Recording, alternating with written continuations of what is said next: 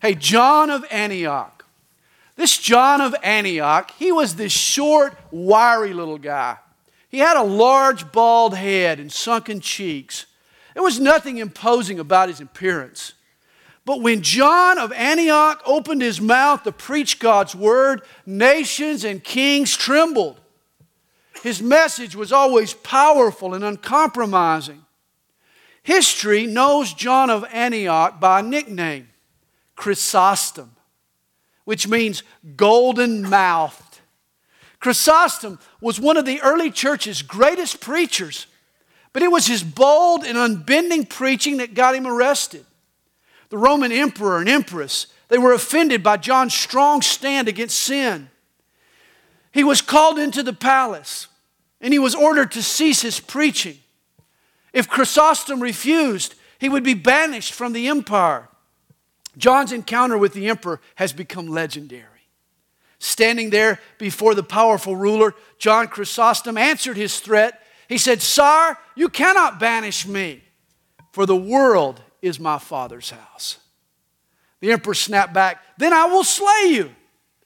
"No, you cannot, for my life is hid with Christ in God." "Then your treasures will be confiscated." "Sire, my treasures are in heaven, where none can break in and steal." "Then I will drive you from man, and you will have no friends left."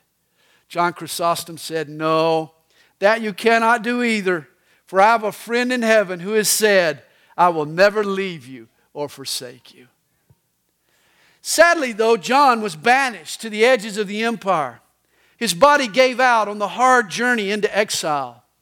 If you'd been alive at the time, you might have concluded that the emperor had won the showdown, that an evil man had been able to silence God's golden mouth. Chrysostom's martyrdom seemed to be a sad end to a glorious life. And yet God sees it differently. God always sees it differently. Psalm 116 tells us, "Precious in the sight of the Lord is the death of His saints." You see, God even has a plan for persecution. Understand, God is in control of all things.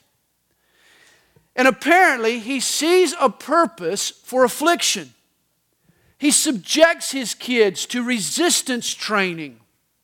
He allows opposition in our lives. Your parents know the surest way to ruin your kid is to protect him or her from all things difficult.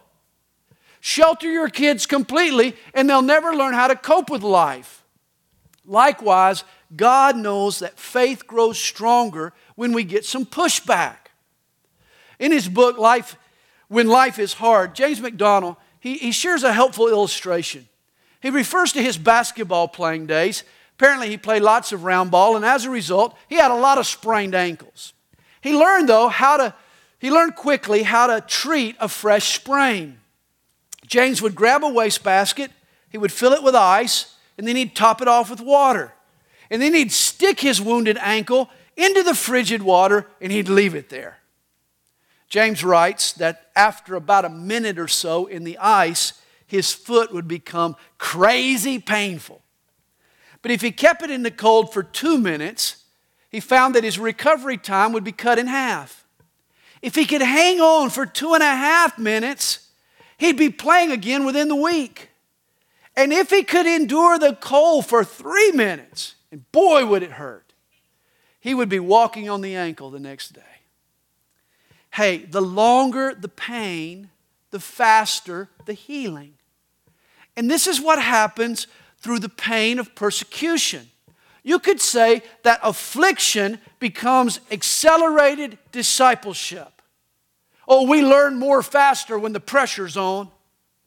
If you want to be Christ-like, hardship is the miracle grow. Faith develops faster when it's subjected to some pain. And yet this is tough for some of us to accept. We want to believe this just ain't so. Even those of us who know better will draw the wrong conclusions at times. Or we assume that the believer who's down and out, he must have sinned along the way. Or that the church that's struggling had to have swerved from God's will at some point. If God were pleased, we would see His blessings in tangible ways. We think that the Christian should always come out on top, that the job opening should always go to the believer, that the employee who puts God first should always get the promotion, that the godly, honest coach will win all his games. But that's not the way life pans out. For God has a plan for our affliction. In the first 2 chapters here of this letter, Paul writes of the Thessalonians in nothing but glowing terms. He recalls their work of faith and labor of love and patience of hope, how they had turned from idols to the living God. He talks about how the Word of God had sounded out from Thessalonica throughout all the surrounding region, that they had received the Word of God, which effectively works in those who believe. You see, this was a healthy, influential church, yet they still took it on the chin. You see, the enemies of the gospel play rough, and they played rough with this church. They piled on. They hit them out of bounds. They poked them in the eye like a Gator linebacker. They took some cheap shots. I still remember that. After gathering up the new believers into this new church, Paul was able to remain in Thessalonica only for a short time, just 3 weeks. Hostile opposition had run him out of town. In one of his letters, John Chrysostom, old golden mouth himself, he wrote these words. He says, "When you see the church scattered, suffering the most terrible trials, her most illustrious members persecuted and flogged, her leader carried away into exile, don't only consider these events, but also the things that have resulted, the rewards, the recompense, the awards for the athlete who wins in the games and the prizes won in the contest." You see, Chrysostom reminds us that we only see the struggle. It's like predicting the winner after a tough third quarter. It ain't over till it's over. There's more game to be played. The prizes aren't awarded until the end of the contest. And this is what we need to remember in the midst of affliction. Hey, if the world hated our Lord and persecuted Jesus, don't be surprised when they do the same to His followers. This was true of Paul and of the Thessalonians, and it will even be true of us. Well, here in chapter 3, Paul is in a tough spot. He's discouraged and in need of a faith lift. Paul is also interacting with a church that's in a tough spot. The Thessalonians were under the gun. Paul wants their faith to survive. 1 Thessalonians is what I call the believer's survival kit. I mean, these verses contain help for Christians under fire. A person facing affliction needs threefold help. They need 3 things. They need a person, they need a post, and they need a prayer. And when the world plays rough with you, when you take it on the chin, you also are going to need a caring person and a loving post and a passionate prayer. Well, Paul begins here in verse 1. Therefore, when we could no longer endure it. In essence, he's saying, we couldn't stand not knowing any longer. Now remember, this was before the day of instant communication, before Twitter and Facebook and texting. You see, Paul had birthed this church that was now under attack, and he'd been forced to leave it prematurely. He was longing now. He couldn't stand not knowing how they had fared. Imagine a new mom being separated from her baby. Now, I don't know how it still happens. It's been a long time. But when Kathy birthed our last child, I remember the doc pulling Mac from the birth canal, plopped him up on Mom's tummy, handed me the scissors to cut the cord, and then gave us a few moments with our son. Kathy cuddled the baby, and I snapped the pictures. Well, after a while, they rolled Kathy to her room while they rode the baby off to get formally measured and checked out. And there was a bit of a wait. It wasn't long, though. Mac was back in our arms in no time. But what if there had been a delay? Oh, boy, Mom would have gotten antsy. Dad would have been pacing the floor. The longer the wait, the greater the tension. And this is what Paul experienced. He had birthed a baby church there in Thessalonica. He wanted to know what was happening to this church. He writes, therefore, when we could no longer endure it, we thought it good to be left in Athens alone and sent Timothy, our brother and minister of God and our fellow laborer in the gospel of Christ. You remember, when Paul left Thessalonica, he traveled to Berea. And then he went on to Athens, the Greek capital of Athens. This was idol world. There were as many idols in Athens as there were people. And in such a spiritually oppressive atmosphere, I'm sure Paul was glad to have Timothy around for some fellowship. Timothy was some needed reinforcement. Tim was a brother. He shared Paul's heart. The two were tight. Tim was a minister, he calls him. He was a humble servant. He shared Paul's style. Nothing flashy or haughty about Timothy. Just a roll up your shirt sleeves kind of a guy. And Tim was a laborer in the gospel. He shared Paul's mission. Hey, Timothy was going to be a great asset to Paul's ministry there in Athens. But the problem was Paul couldn't stand not knowing about that baby church back in Thessalonica. And so, in a beautiful, really unselfish gesture, Paul interrupts his plans for Athens in order to send his very best man back to check on that little group of believers in Thessalonica. He cared for the Thessalonians so much so that it cost him personally. You know, Dave Marini was a great blessing to our church. Many of you remember Dave. But God loves Tar Heels too. And so he sent Dave and Michelle to Chapel Hill, North Carolina to plant a fellowship. Kevin and Randy blessed us, but they were needed across the pond. I love Josh's worship, but there was a wounded church in Woodstock who needed Josh. Even this morning, it costs us here to have Pastor Zach up at Calvary 316. But always remember, God's plan reads go and never woe. He always is sending people out to do new works in new places. And if we love our neighbors, we cannot begrudge sending them the people we love. This was Paul's attitude. I'm sure Paul enjoyed hanging out with Timothy, but he put a friendship on hold for the good of the gospel. And I wish I saw more of this attitude in church. What I see, though, is that church folk tend to gravitate toward people they like. Other folks with common interests. But like Paul, we need to think of the greater good. If we don't, we'll become a clique, not a church. You see, the body of Christ suffers from ingrown conditions. Believers turn inward, and they leave no room for newcomers. Well, Paul and Timothy, they sacrificed some friendship in order to help the larger fellowship. You know, it's interesting to me. Whenever Paul heard of a church that was fighting against false doctrine, he responded to them with a letter. But when the problem was persecution, he sent them a leader, a person. Here he sends to them his sidekick, Timothy. Later, Paul will write 2 letters to the Thessalonians. We're reading his first. He wrote to fill in their doctrine and clear up the misunderstandings that existed. But before Paul responds with a correspondence, he first sends a person. He realizes that these new believers in Thessalonica, they need some flesh and blood. Understand, Christian ministry is always incarnational ministry.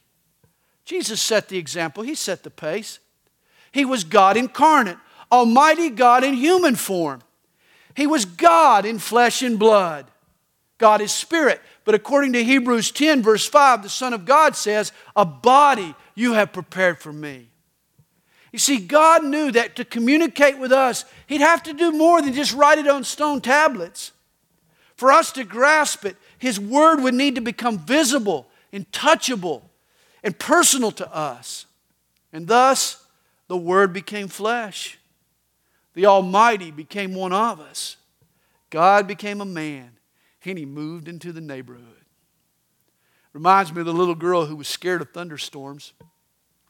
Her parents were tired of her running into their room and jumping in bed every time she heard a thunder crack and started to hear rain hitting the roof. They insisted that she stay in her own bed and not be afraid. In fact, her mother gave her a pep talk. She said, "Honey, God is with you. You should trust the Lord. He'll protect you."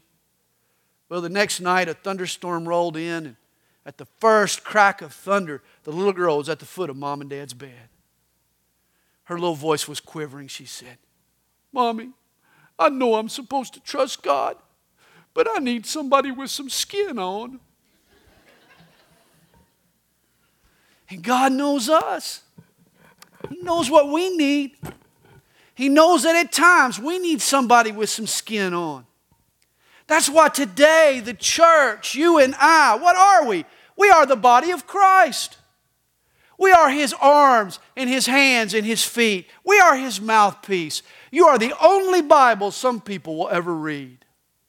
Hey, think about this in your own life. When you first came to Jesus, you probably knew very little Bible. In fact, when you tried to read, it was tough sledding. I mean, your theology and beliefs and standards were infantile at best. Yes, the Holy Spirit is our teacher, and we need to learn to hear the Spirit's still small voice. But for most of us, our first teacher was a pastor or a friend, somebody with skin on. You see, our spiritual sensitivities are slow to develop. You know, doctors say that a baby's vision is still maturing even after he or she is born. It takes several months for the baby's eyes to focus as clearly as an adult. The muscles around the eyes and the brain's processing has to mature. And the same is true with a spiritual newborn. When a person becomes a Christian, God opens spiritually blind eyes. We see our sin. We see God's love. We view ourselves and life differently. But we still need help from other believers until our vision has time to mature. You see, Paul will send a letter, but before he does, he sends a Timothy. The Thessalonians not only needed preaching and teaching, but they also needed a pastor, a mentor, a friend. They needed fellowship. They needed a person who could take them by the hand and help them apply the truth they were learning. Now, I'm convinced this is where the church so often fails in its mission. We become a clearinghouse for information without providing folks the opportunity to grapple with the truth. I mean, folks need to wrestle with things. They need to be challenged to work through the implications and make the application of the truth that they're learning. You know, it's one thing to hear a biblical principle and even know it intellectually. It's quite another thing to incorporate that truth in how I think and in how I live. I mean, what would this look like in my family? What would this truth look like in my work situation? These are the questions we need to answer for ourselves. And the best way to get a picture is always through a person. Fellowship with other believers gives me a peek as to what this might look like in my marriage or in my life. I can anticipate the obstacles and the rewards. I'm not as fearful of the application. And I'm going to say it again. This is why every single body here at Calvary Chapel should be a part of a TBG group, a Through the Bible group. Understand why I keep hammering down on this concept. You cannot read the New Testament without walking away with the conclusion that Christianity is a communal experience. It is.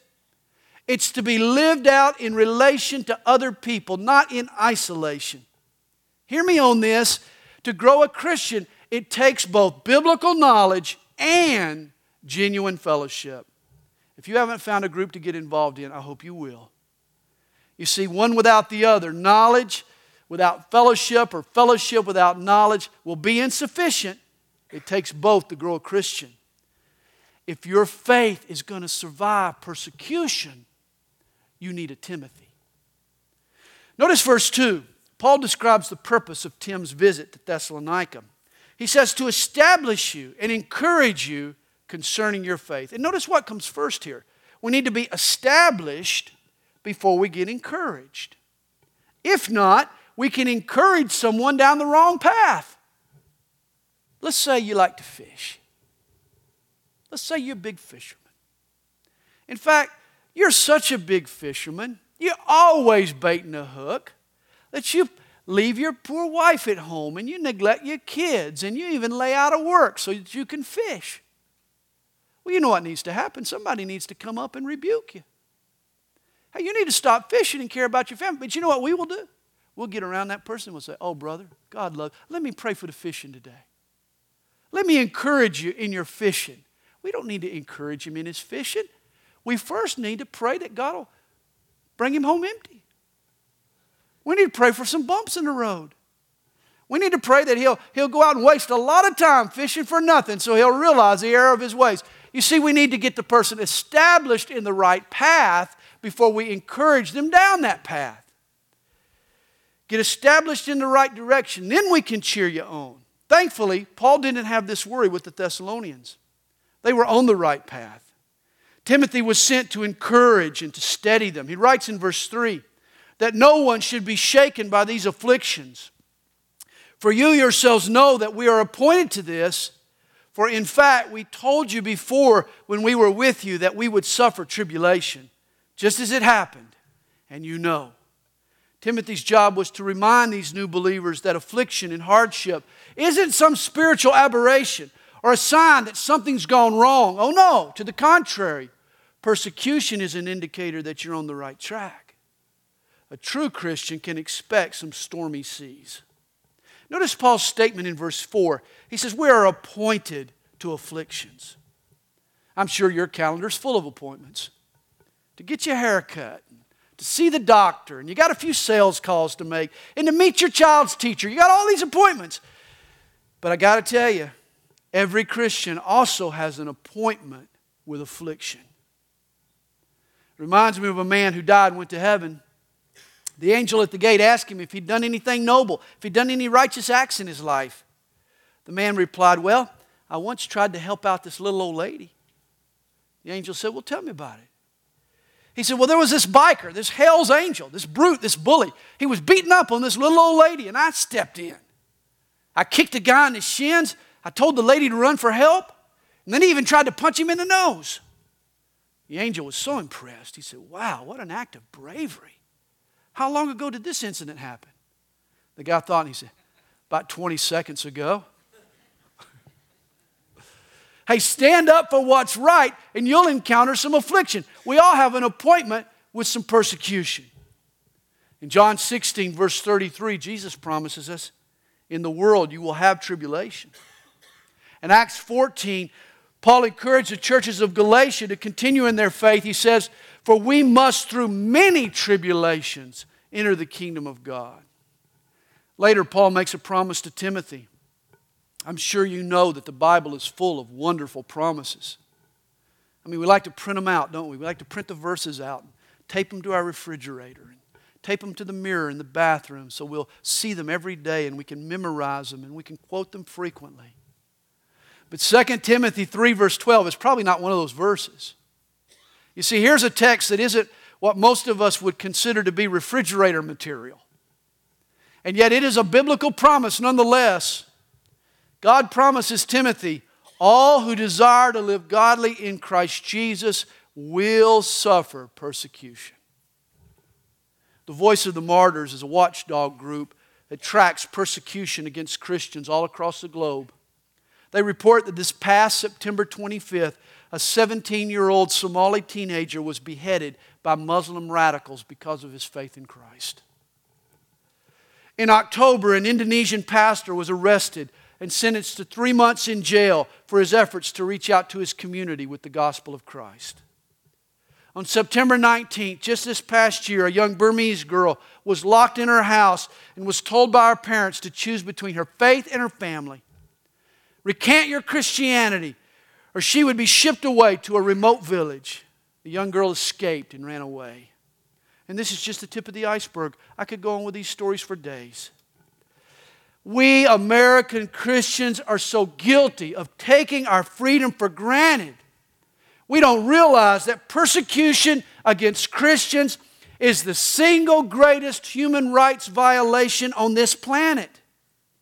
Today, 200 million Christians in 60 countries are denied basic civil liberties for no other reason than their faith. Gospel for Asia estimates that 40,000 Christians a year are martyred for their faith. That's today. That's this day and age. That's 110 believers a day die for the sake of Christ. Did you know that means that during our service this morning, 6 followers of Jesus, your brothers and your sisters, will die because of their allegiance to Jesus Christ. The freedom we have in America is the exception rather than the rule. Jesus promised we would be eternally blessed, but we would be in constant trouble. In fact, if persecution becomes as harsh and as common in our country as it is elsewhere in the world, I wonder how it would thin out our ranks. Have you ever thought about this? How would it affect you? I mean, if your allegiance to Jesus suddenly came at a heavy cost, would you remain as devoted? Would you remain as bold in your witness? I mean, this is Paul's concern for the Thessalonians here in verse 5. He says, "For this reason, when I could no longer endure it, I sent to know your faith, lest by some means the tempter had tempted you, and our labor might be in vain." Again, Paul is worried about the survival of their faith. He doesn't want them to give up and renounce Jesus. If that happened, he says that his efforts would have been for naught. Notice the implication here. It's not just enough to have faith to be saved.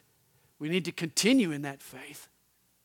Paul is concerned that Satan will use this persecution as an opportunity to tempt or to stir up doubt in their hearts. You know, Satan often uses fear and pain to cloud our judgment. He often uses fear to twist our theology. You know, Scripture and God and life and commitment and relationships, they look very different through the fog of pain. You see, this is another reason we need a Timothy during tough times. A real flesh and blood friend can shake us out of our stupor and remind us of the truth. You see, all Christians grow bolder when they can feed off the faith of a friend. Remember, to save the Thessalonians, Paul sends him Timothy. And this begs an important question for us. Is there a Timothy or two in your life? I mean, faith comes by hearing and hearing by the Word, but sometimes our continuance in the faith is supported by a Timothy that we can touch and see. Well, Paul sent the Thessalonians a person, but then they send him back a post. Verse 6. "But now that Timothy has come to us from you and brought us good news of your faith and love, that you always have good remembrance of us, greatly desiring to see us, we also to see you." Understand, he's saying here that the help has flown both ways. The help has flowed from Paul to the Thessalonians, but now the help is flowing back from the Thessalonians to Paul. Timothy's news is encouraging Paul. You see, Paul's enemies had told vicious lies about him. They tried to discredit his ministry. And he was glad when Timothy told him that the Thessalonians, they didn't buy it, man. They had refused to listen.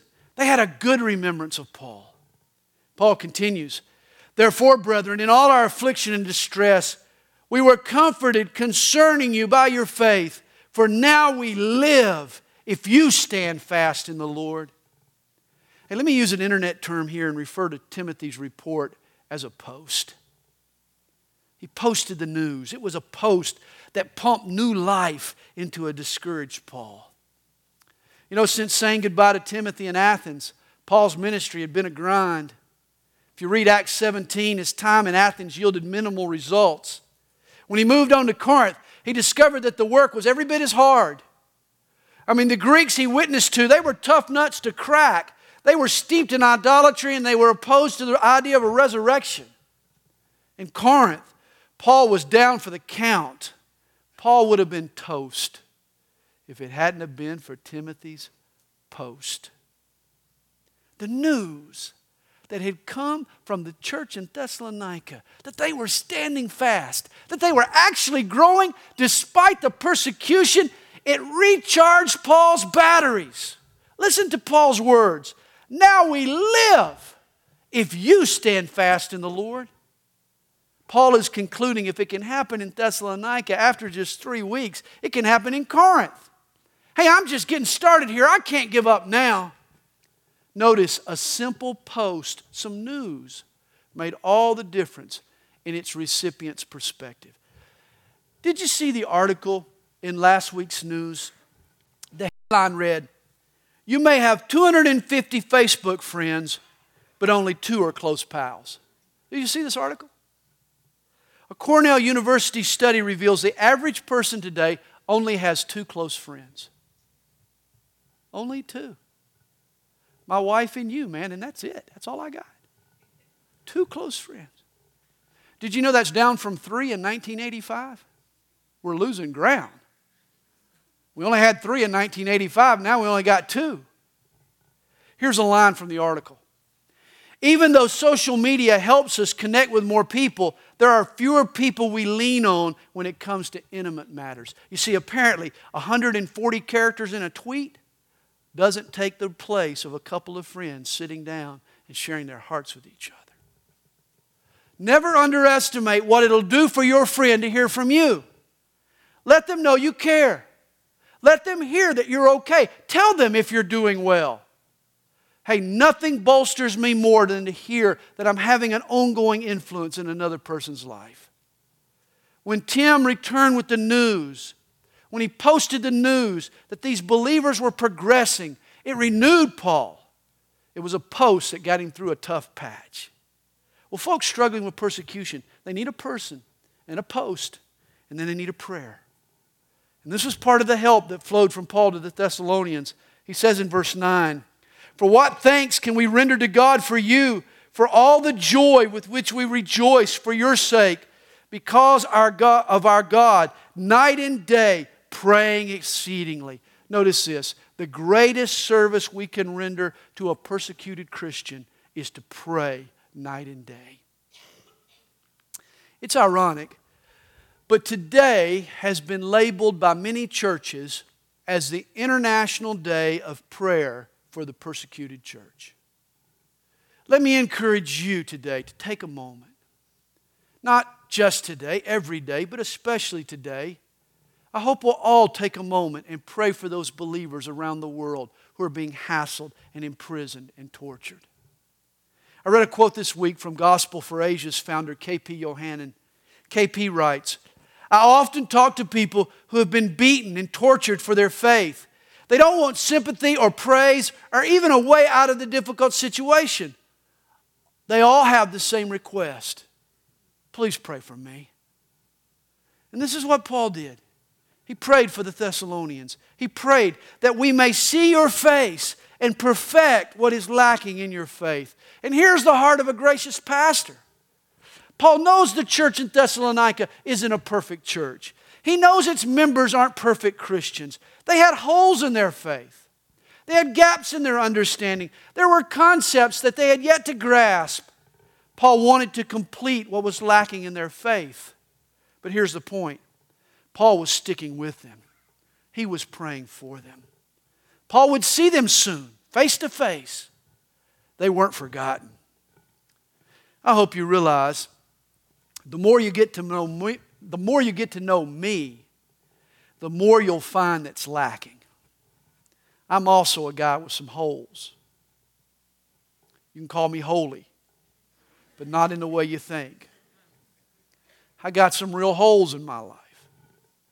And that's why I need you to stick with me. And you probably got some holes in your life, and that's why you need me to stick with you. We all need to pray for one another, don't we? And Paul shows us how, beginning in verse 11, he conveys a model prayer. He says, "Now may our God and Father Himself and our Lord Jesus Christ direct our way to you." You remember earlier in chapter 2, verse 18, Paul said that he wanted to visit the Thessalonians, but Satan hindered us. Here he prays for God to remove those satanic obstacles and direct His way to the believers there in Thessalonica. And then he says, "And may the Lord make you increase and abound in love to one another and to all, just as we do to you." Paul tells us to pray for an increase. But usually when we do that, you know what we pray for? Lord, increase my pay, or my promotion, or my vacation time. Paul tells us to pray that we will increase and abound in love for one another, and even in love for this lost world. Don't pray for a bigger nest egg. Pray for a bigger heart. This is a common prayer of mine. I grew up around so many people who had a closed mind and a small heart. Over the years, I've prayed for an open mind and a big heart. I want to be big-hearted. I want to be a big grace guy.